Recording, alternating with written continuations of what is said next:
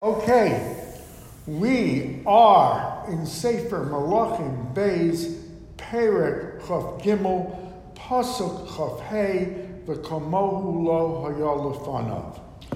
So we have seen that Yoshiyahu refuses to accept the Gezerah, the prophecy that Huldah the Neviah gives to him on behalf of the Kadosh Baruch Hu, prophesying that Yerushalayim will be destroyed, Bnei Yisrael will go into exile, the Beis Hamikdash will be destroyed. And what he does, he believes quite with every fiber in his body that there's no such thing as that you can't do tshuva, which is true. We believe that is a principle of Judaism. One can always do tshuva. It is never too late to do tshuva, to avert something. And so what he undertakes is probably one of the massive tshuva actions ever seen, certainly in biblical history. We saw that the first thing he does is he convokes all Bnei Yisrael into the Beis Hamikdash. He reads them the part of the Torah that had been discovered, reaffirms the covenant with Bnei Yisrael and the Kadosh Baruch Hu, which they enthusiastically do. He then sets about removing every vestige, every icon, every pesel from the Beis Hamikdash first that these other kings had desecrated the Beis Hamikdash with. He takes away the Baal, the Ashtoreths, the Molech, the Yidonim, the necromancers, the divinators, the sorcerers. He completely removes them from the Beis Hamikdash. Then he goes throughout the whole country. He goes throughout the whole country searching the Avodah Zarah to destroy it, even going up to Beisel. He disinters the remains of those who were known worshippers of Avodah Zarah, scatters them on those altars that were used for Avodah Zarah.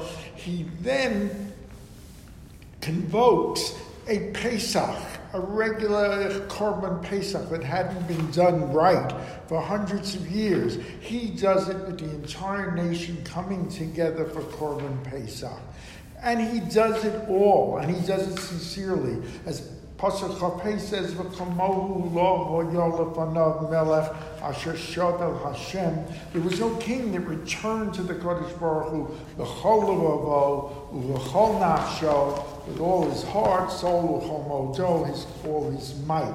K'chol taras Moshe v'acharav lo kam kamohu. Nor was there anyone after him that had that degree of intensity, of emunah, of bitachon. And yet, tragically, it doesn't show results. As we see in Chafav, Achlo Shav Hashem Mecharon Apo Hagadol Asher Choraf Apo B'Yehuda. The Kadosh Baruch Hu doesn't turn back from his anger at Yehuda. Kol HaKasim Asher Hechisu Menashe, that every kas that Menashe brought, the terrible Avodah Zarah, the terrible desecrations were just too ingrained.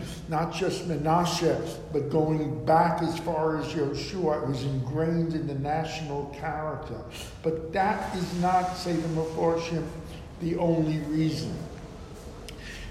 It is the fact that he miscalculated Yoshiyahu, because after the initial thrust and joy of tshuva and the Beis Hamikdash, the people went back to their old ways. They went back to the Avodah Zarah. We see in Masechta Gittin, it says that what they did was they would put all their idols and all their icons on the back of their doors, so that when you opened the front, you didn't see them. So that when people came in, or when inspectors came in, you didn't see Avodah Zarah, the doors were open. It was only when they were closed outwardly, then the Avodah Zarah appeared. So the nation slid back, the Meforshim say, irretrievably into Avodah Zarah.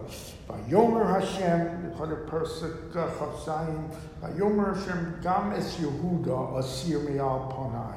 I will take the Judah, the Mamlechet Yehuda, away from me, kasher hasirosi es Yisrael, the way I have exiled the northern kingdom and the 10 tribes. Uma'asti es ha'ir hazos, I reject this city. Asher barcharti es Yushalayim, v'sabayis asher amarti yesh Moshe, the own city that I picked and said I will inscribe my name thereon, I reject. V'yeser divrei Yoshio v'chol asher asa halohim ksuvim al sefer divrei hayamim l'malchei Yehuda. More of what he did, what he accomplished, is written in Sefer Divrei Hayamim l'malchei Yehuda. And of course, as we have made the observation, that book does not exist any longer. So now he makes another miscalculation with tragic results for himself. Start with Chavtes. B'yomov Ola Paro Necho Melech Mitzrayim al Melech Ashur al Nahar Pras Vayelech HaMelech Yoshio Lekroso Vayamiseu B'Megiddo Kiroso Oso. Paro Necho. Remember, Paro is the dynastic name for every king of Mitzrayim. Necho means lame. So apparently, this Paro had an infirmity. He was a cripple. But he decides to go up against the king of Ashur at the Euphrates, and Vayelech HaMelech Yoshio Lekroso. Yoshio goes out to meet him in war. Vayimoseu b'Megiddo, he is killed in Megiddo, Kiroso. So as soon as they engage the armies. What is going on here?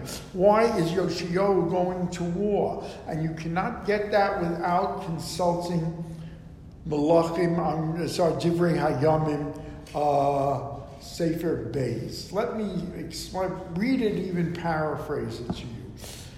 It seems there is a pasuk we learn in Vayikra, where the Kadosh Baruch Hu is assuring Bnei Yisrael, and I quote, "V'nasati shalom ba'aretz, I will give peace in the land to such a degree, v'shachabtem ve'ein machrid, you will dwell in a tranquility that no one will disturb.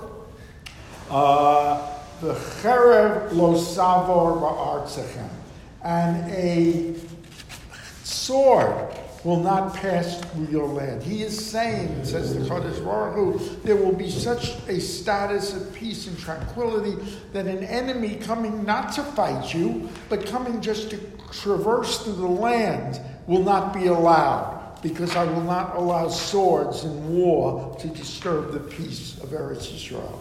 So now what happens here, and let me read it to you. B'shmona esrei shana lemuchas Yoshiyahu, in the 18th year, Melech Paro Necho is pursuing Assyria. Assyria is to the northwest of Israel. It is an enemy of Israel as well, so Israel can only gain by Paro attacking and subjugating it. And yet he enters the war. Vayishlach elov malachim. And Paro Necho sends to Yoshio's messengers, Lamor, Mali v'lach melech Yehuda. What is between you and I, Yehuda? We have nothing, no enmity. Lo alecha ata hayom. I am not coming to fight you. Ki el beis melachto Elohim omar levaleni. I am not. You are my friends.